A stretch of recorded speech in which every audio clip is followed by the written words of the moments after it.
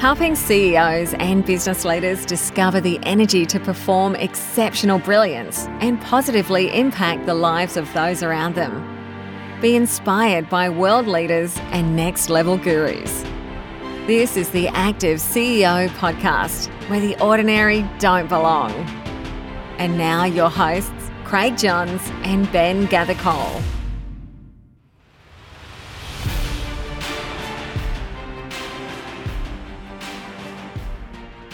On this episode of the Active CEO podcast, we had the pleasure of speaking with a very humble, young, and disciplined leader. He was born in New York, grew up in Genoa, Italy, and has had job roles that took him to London and Madrid, where he worked at PricewaterhouseCoopers, Netherlands, where he worked at AP Moller Maersk Group, and now based in Singapore, where he is a sixth-generation CEO of his family business, Fratelli Kosulich. This is a very proud Italian, is not only very organized and a compassionate leader, he is also a top age group triathlete competing in long-distance triathlon events around the world, including the Ironman. I would like to introduce and welcome you to our guest, Tim Kosulich. Tim, welcome to the show. Thank you very much, Craig. It's really nice to be here. So I've known you for a few years now, and we used to see you up in Asia. You were racing and doing very well in triathlons, and I always knew you as someone very astute. And talking to Jürgen, your coach, he was like, "Oh, you've got to get this guy on the show." So we're really excited to have you on today. Thank you. So Fratelli Kosulich, founded in 1857, is a very diverse company, active in a number of aspects of the shipping industry, from ship owning to ship agency, freight forwarding, catering, manning, yacht services, and marine fuel trading and supply. You've got a very big global business here with over 1,000 staff in more than 15 countries. What is your greatest challenge in dealing with multiple cultures, time zones, and industries? Well, I think the main is really being able to maintain a productive and nice interaction with my people, because I really see the job of the CEO as really being able to motivate and find out what motivates our people. And as much as nowadays we have technologies that allow us to communicate and do video conferencing and everything, it's still very difficult to substitute completely the real human interaction. And so the biggest challenges I have are really making sure that I'm physically present with my people when they need, and that I take time to spend with them. What do you think are the advantages and disadvantages of leading a family-owned business? So the main advantage I see is really in the relationship that we are able to establish with our people. It's not just a job.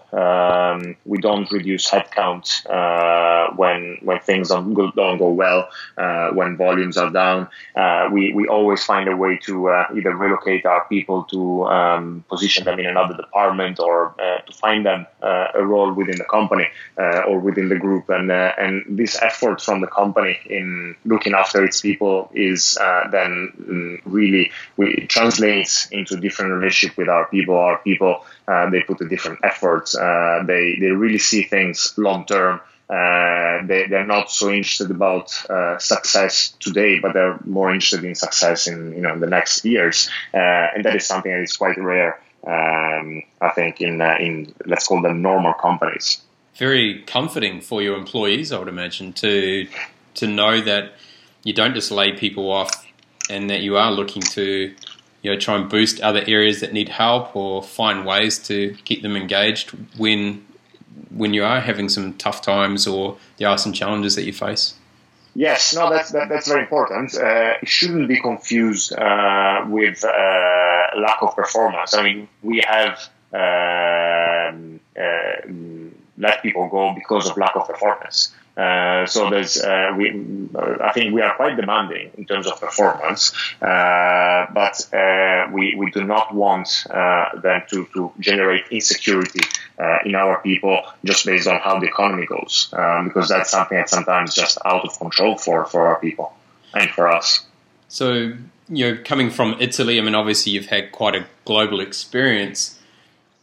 Do you take kind of that Italian style of leadership and business and replicate that around the world, or do you have to adapt a lot?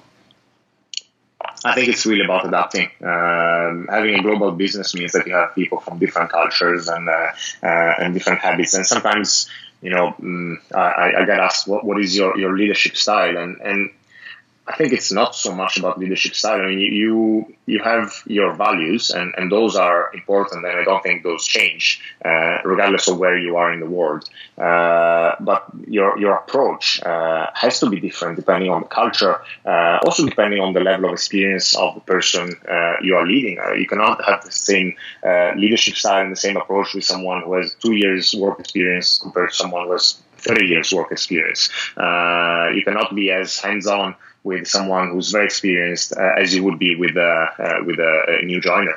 I think it's very important to being able to adapt to different cultures. And having worked in Northern Europe for many years, I was initially very used to a very direct form of communication. And when I moved to Asia, that generated a bit of problems for me, at least at the beginning, because I was not getting the reactions I was expecting. So leading in Asia now, how has that changed your leadership style? And, maybe can you expand a little bit around the key aspects that you find really important in the way you lead your people?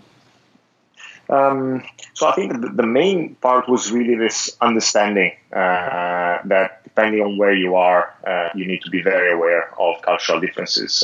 Even if I traveled to different places and lived in many different countries, even before coming to Asia, until I came to Asia, I wasn't 100% aware of how important this cultural aspect is, and so that was the main eye-opening experience for me. Then coming to Asia specifically, I think it's really about being respectful of how they think, how they work, their habits. Obviously, this concept of not losing face for them is very important. So while in Northern Europe, you would just openly say during a meeting that you're wrong, or you're not doing a good job, and that is absolutely fine. Although obviously the recipient of the feedback will not be pleased, but that's absolutely acceptable.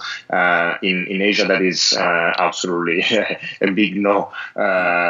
If you want to give, let's say, negative feedback, you do it on a one-on-one, and you also find a certain way to do it. It has to be much smoother and constructive than it would be in another culture.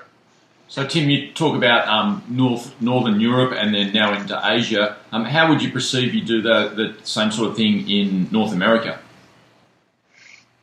North America is somewhere in between, I would say. It's not as direct as Northern Europe, but it's certainly more similar to Northern Europe than it is to Asia. And I think in the US, although I have to give a disclaimer here. Although I lead people in the US, I've never lived in the US. So my understanding of the American culture is not as complete as is of other parts of the world. So that's, I think, also important. But my perception that it's definitely closer to a European culture than to an Asian culture. So how would you're obviously a top triathlete and you're dealing in performance there. How would you define high performance as a CEO? High performance as a CEO. I think ultimately is really how well are you able to motivate your people. Because people are motivated by different things and also different types of jobs, and you have those who like routine, those who like unexpected things every day, those who like traveling, and those who like to stay at their desk all the time. And as a CEO, you have to make sure that everyone is motivated. You cannot have the same approach to everyone, and you have to make sure that you have everyone performing at their best. Maybe you can compare it to the job of a coach. A coach has a number of athletes they coach, and they have to make sure that they all make the most out of their skills. So, Tim, with performance being so important to you, as a CEO, how do you have some rituals or some,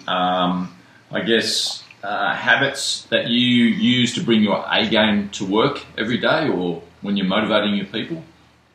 One thing is, for example, when I'm in the office, I need to be in the office also mentally. I make an effort not to be elsewhere. So normally my normal days, I wake up around 5. I train 5 to 7. Then I have breakfast. I play a little bit with my son, and then around probably 8:30 or 8:45, I start replying to emails from the day before, because of course I have all the backlog of emails from US and Europe, but I do it at home, and I do it at home because when I come to the office, I want to be done with all that, and I want to be able to be present physically and mentally for my people here. So that is probably one of the important things I focus on, is this being present, and the same applies to when I travel and when I spend time with the people from the different offices. I want to be present mentally, so I don't want to be there looking at my phone all the time and looking if I have emails and everything, because of course I have emails, but ultimately if I'm there traveling to see these guys, it's because I want to spend time with them and listen to them. So do you only answer emails in the morning, or do you have other times during the day that you allocate for answering? Yeah, I have other times. No, I wish I could afford to have only a morning email session, but no, the reality is I answer emails throughout the day. But let's say that the effort I make is that when I'm in a meeting, I do not look at emails. That's commendable, because there's not a lot of people that can actually do that. So congratulations there. No, well, I said I make an effort. Maybe I say I managed to do it. So the family values and rituals must be very ingrained and hold very strong in all decisions that are made. What words would you associate with the company?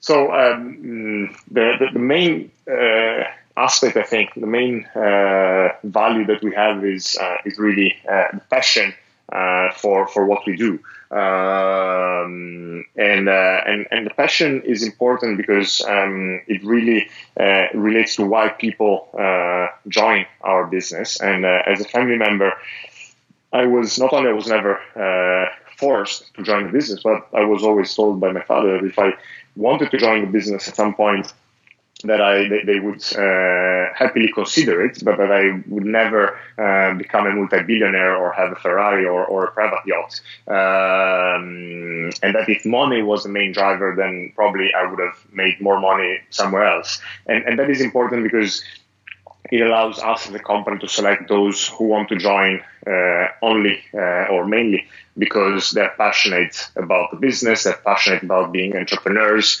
they're passionate about the integrity that we have as a group. So integrity probably is the other word that comes to mind. And we see that in many aspects of how we run our business. For example, in 161 years of the business, we've never distributed dividends.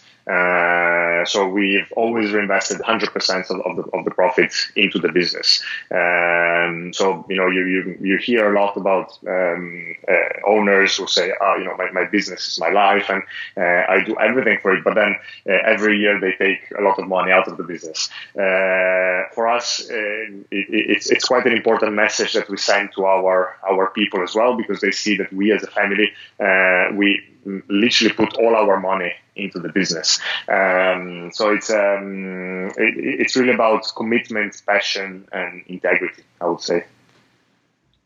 Tim, I'd like to ask you, so far in your CEO career, what's been your proudest moment? Because just by the sound of what you're talking about there, not distributing dividends and just the proudness I can sense in your voice, there's some amazing moments already. So I've had a lot of difficult moments because we've had offices that were not doing very well. We've had offices where I found out that managers were not super honest, let's put it this way.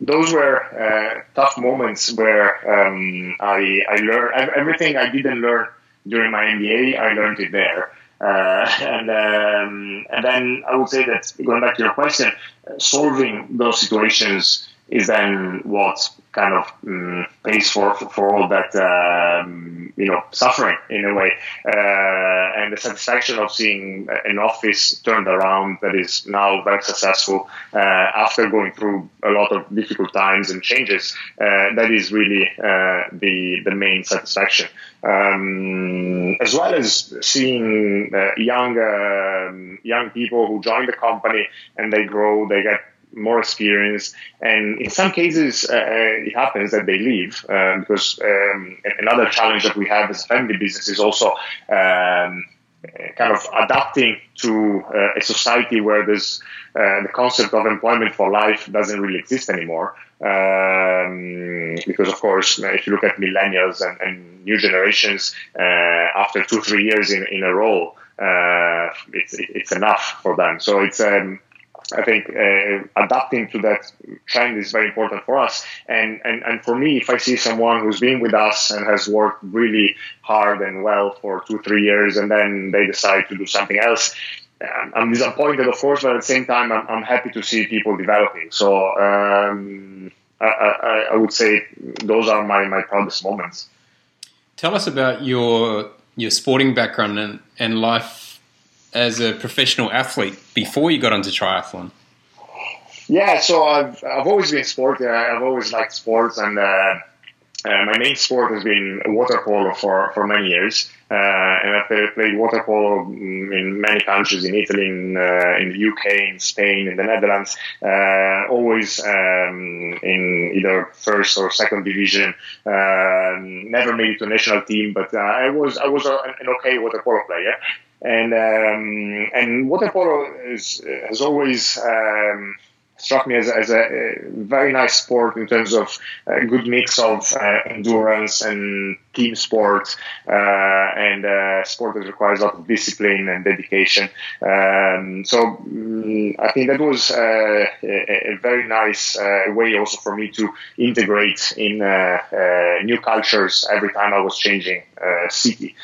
So when I moved to the UK, I found a team and immediately had a group of friends. Then I moved to Spain, and again, same thing. I had a group of friends there who were my teammates, and the same in the Netherlands, and so on.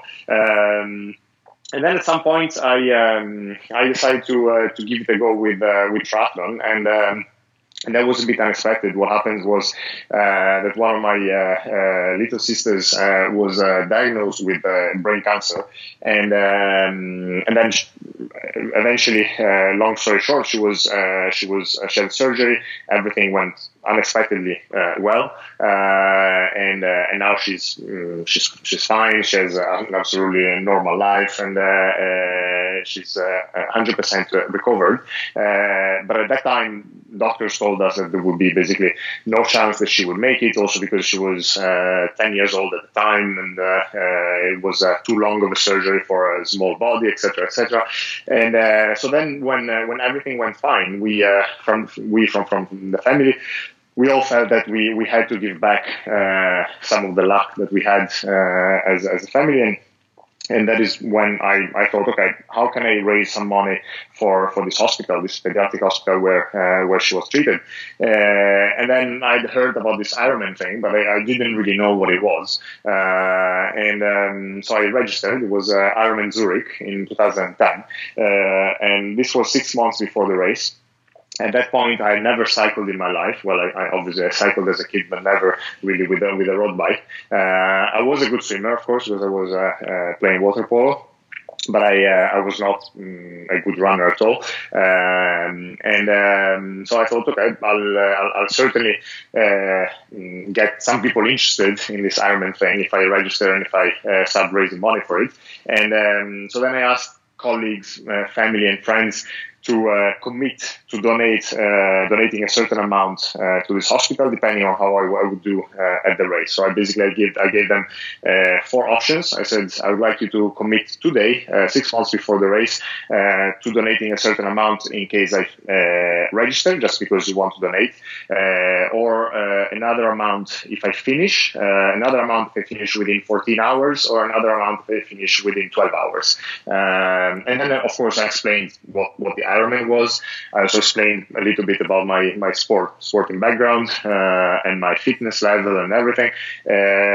And for me, I think that the biggest surprise was how big of a difference there is between when you train with a purpose as opposed to when you train just for the sake of it. And in this case, I was really training because I wanted these people to donate to the hospital, and that gave me a completely different view and push in what I was doing.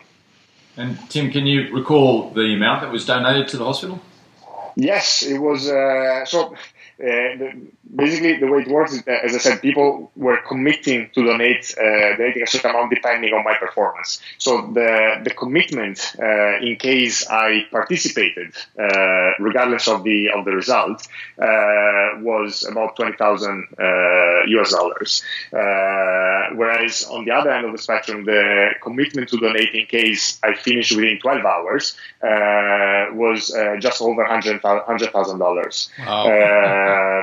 And that was also because the way I phrased the email and the communication, I made it look like it was impossible that I would finish within 12 hours, and which was, I mean, it was intentional, but it wasn't entirely untrue, in the sense that I had never cycled before, and of course, in 6 months going from there to cycling 180 kilometers and then running a marathon, I was also not entirely sure about my ability to do it. So anyway, eventually I managed to do it. I finished in 10 hours and 26 minutes.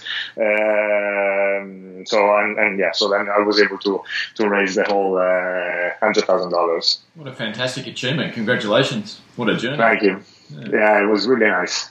So you obviously you got the bug after that first Ironman. You continued on and you ended up competing in the Holy Grail of triathlon in the Ironman World Championships in Kona, Hawaii.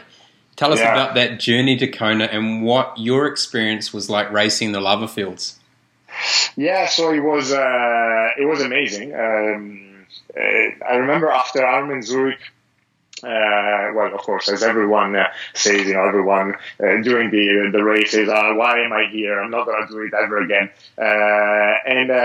And to a certain extent, that was my feeling at the time. I thought, well, I like this triathlon thing, but I think I would probably prefer shorter distance.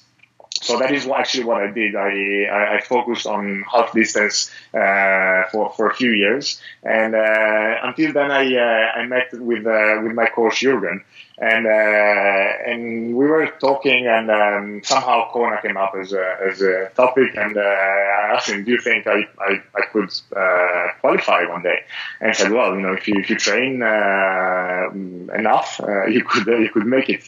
And so that's when we started trying, and we together we decided Ironman Langkawi in Malaysia would be the best race for me to give it a try, because it's a hot race. I race quite well in the heat. Also, it's very close to Singapore, so logistically it wouldn't require too much traveling and no time zone differences and so on.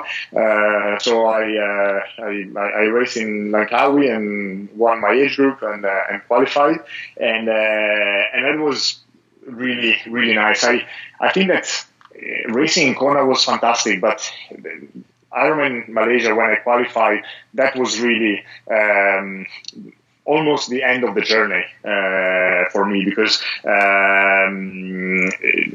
for me it was a goal to go to Kona, and the hardest part was really to be able to qualify for it.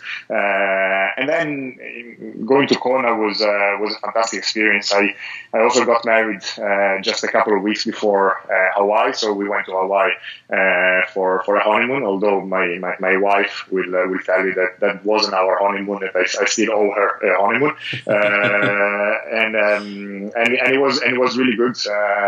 We spent a couple of weeks there, and being there with all these people, best in the world, and fantastic atmosphere. So it was of course as tough as expected, but again the experience was fantastic. And look, yeah, I know going to Kona, it's one of those amazing places, but it's kind of weird, right? You qualify and you're like, oh wow, I've done it. Like so much emotions go in behind that. And then you get to the big dance, you get to Kona, and it's like you just go and enjoy it a little bit more. So it's pretty fun. Yeah. So Tim, with those fantastic triathlon experiences, what do you think? The similarities between a high performance CEO and a high performance triathlete might be. I think number one is discipline.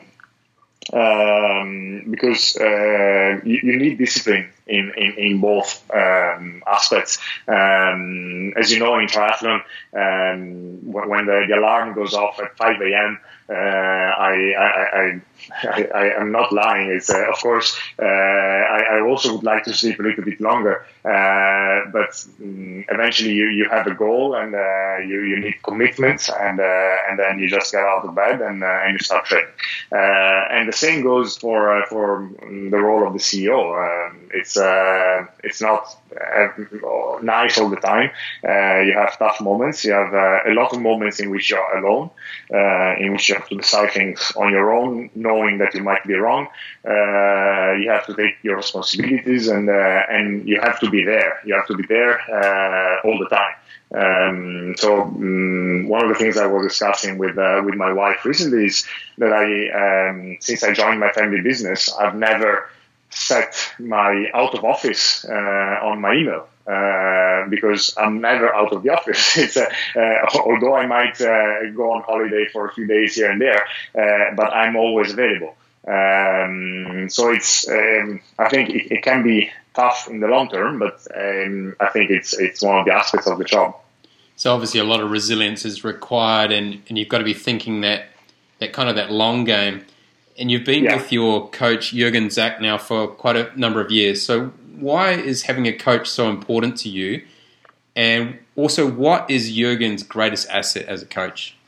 Yeah, so the importance of the coach is twofold for me. One is, of course, a coach brings his experience, his knowledge, and that's a huge added value, of course, assuming it's the right coach.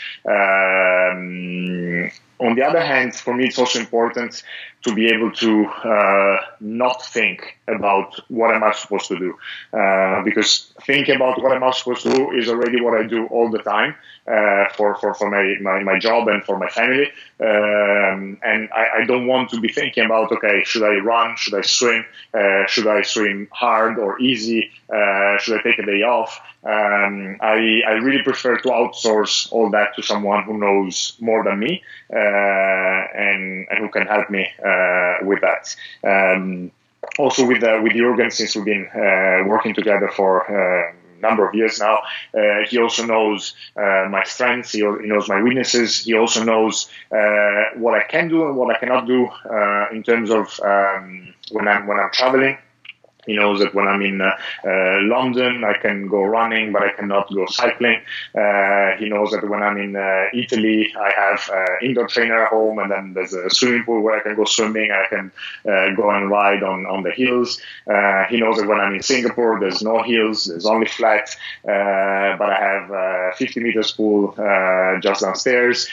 So there's a lot of efficiency that we've gained over the years by knowing each other. and we share a calendar, so he knows when I travel, he knows where I am, and he is very good at adapting the training schedule to my family and business needs. In terms of Jürgen himself, I think that the one thing that attracted me to joining his team and to him as a coach was his being so approachable and available and nice to everyone, regardless of whether they were top performing athletes or beginners. And you see that he's not only a very knowledgeable and experienced coach, but he's very passionate about what he does, and he loves sharing his knowledge. He loves giving advice and talking to people, and that's really the type of person I want to work with. Someone who likes his job and who's not arrogant, who's not only talking to someone because that's a top athlete. It's really his qualities as a person that brought me to him. Yeah, he's a pretty amazing guy and done a really, really good job from the coaching point of view. Yeah. We all know smart people have great answers, but the best people have great questions. So when was the last time you did something for the first time? Well, that's quite easy. I just last week I went for the first time to a shipyard in the south of Japan and spent a few days there with seeing how these people work, the passion that they put into what they do. It was really eye-opening. There was this ship that was going to be inaugurated, and when the ship sailed off, the workers on the yard, they started crying. And that for me was incredible. I mean, it's a ship, but for them it was really like their baby, and they've been working on this ship for 2 years. And the fact that the ship was sailing off and they wouldn't see the ship again, it was very emotional, and so it was really impacting for me to see this sea. You're a very proud nation. Yes, incredible, and rightly so. Now, Tim, as the CEO of your company, what health and wellness initiatives do you try and impart across the board with everybody? Yes, so one easy thing that I do is I give every employee an allowance, $50 per month, to be spent on sport-related activities, whether it's signing up for a race or going to a yoga class or signing up for a gym. And that's something that basically every employee has access to. I also organize for maybe a couple of times a year to go for a run. Altogether, maybe we sign up for a race with people from the office. And then the other two things I do are mostly trying to be an example, and I share a little bit of what I do and my passion for triathlon. Trying to send a message that it's good to have a balanced life, that life is not just working or watching TV or going shopping, but it's also spending time outdoor and doing sports. And then I also volunteer as a coach for disabled kids for running. These are kids with mental disabilities, and so I also involve some of my employees in this, and I try to take them with me to this training session with these disabled kids, and that's a very impactful experience, because you see the passion and effort that these kids put into what they do, despite their disabilities, and after that you really feel so lucky about being able to do whatever you want. But then you yourself, you also put more effort and more passion in what you do. That's a very humbling experience, no doubt. Yeah, definitely. I guess a final question from me, Tim, is who's made the greatest impact on your career, and why is that so? I would say my father has made the biggest impact. He's been a role model and an example for me, and seeing how hard he has worked all his life, and again the passion that he put in what he was doing, and then at the same time feeling his support regardless of whether I joined the family business or not. He always wanted me to work hard. He always wanted me to have interest, to have a hobby, to do sports and everything. But I've always felt the support from him, and never felt any sort of pressure. So definitely I would say that my father is the one who had the biggest impact. That's great. And you can really see that family bond there coming through and everything you've spoken about today. So it's really nice. It's been an absolute pleasure speaking with you today, Tim. We've got some wonderful insights into the way that you lead a global team, working inside a family business and the advantages and disadvantages to that.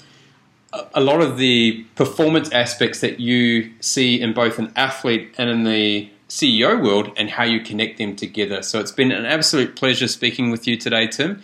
Thank you very much for your time. Thank you very much to you both. It was a pleasure being here, and a great idea with this podcast. Oh, thank you. We hope you enjoy it, and I know a lot of our listeners are getting some great feedback, and we'll learn a lot from you today. Thank you. Our active CEO wellness tip is around the concept of how you increase your exercise, and how you increase your exercise safely and not overdoing it, so to speak. Yeah, because you want to increase your workout length, your intensity and volume, but when do you know when to do that, and how much do you want to increase it by? Yeah, look, there's definitely a general rule of thumb that says a 5 to no more than 10% type rule on a building over each week is a really good way to start. But I guess my idea would be consult with your coach.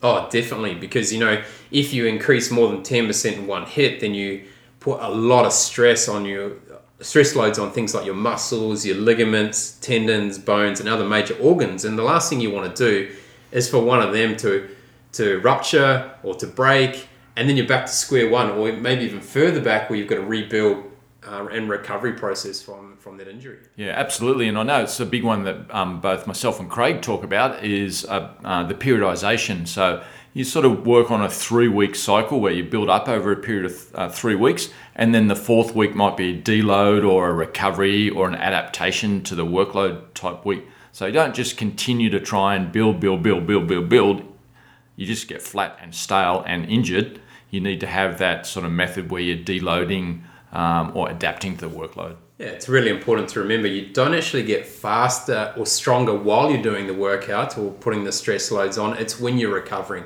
So you've got to get that stress load, building up the stress load, and then getting that recovery right so that you get the optimal performance gains in both your strength, your speed, your power over the long term. And look, it'd have to be no different in your working life also, Craig. When you have those really heavy weeks and you're just going day after day after day after day, that's not sustainable. And you really need to plan in a bit of a deload, or the adaptation is not the right word for work stress, but just a bit of a break from the workload.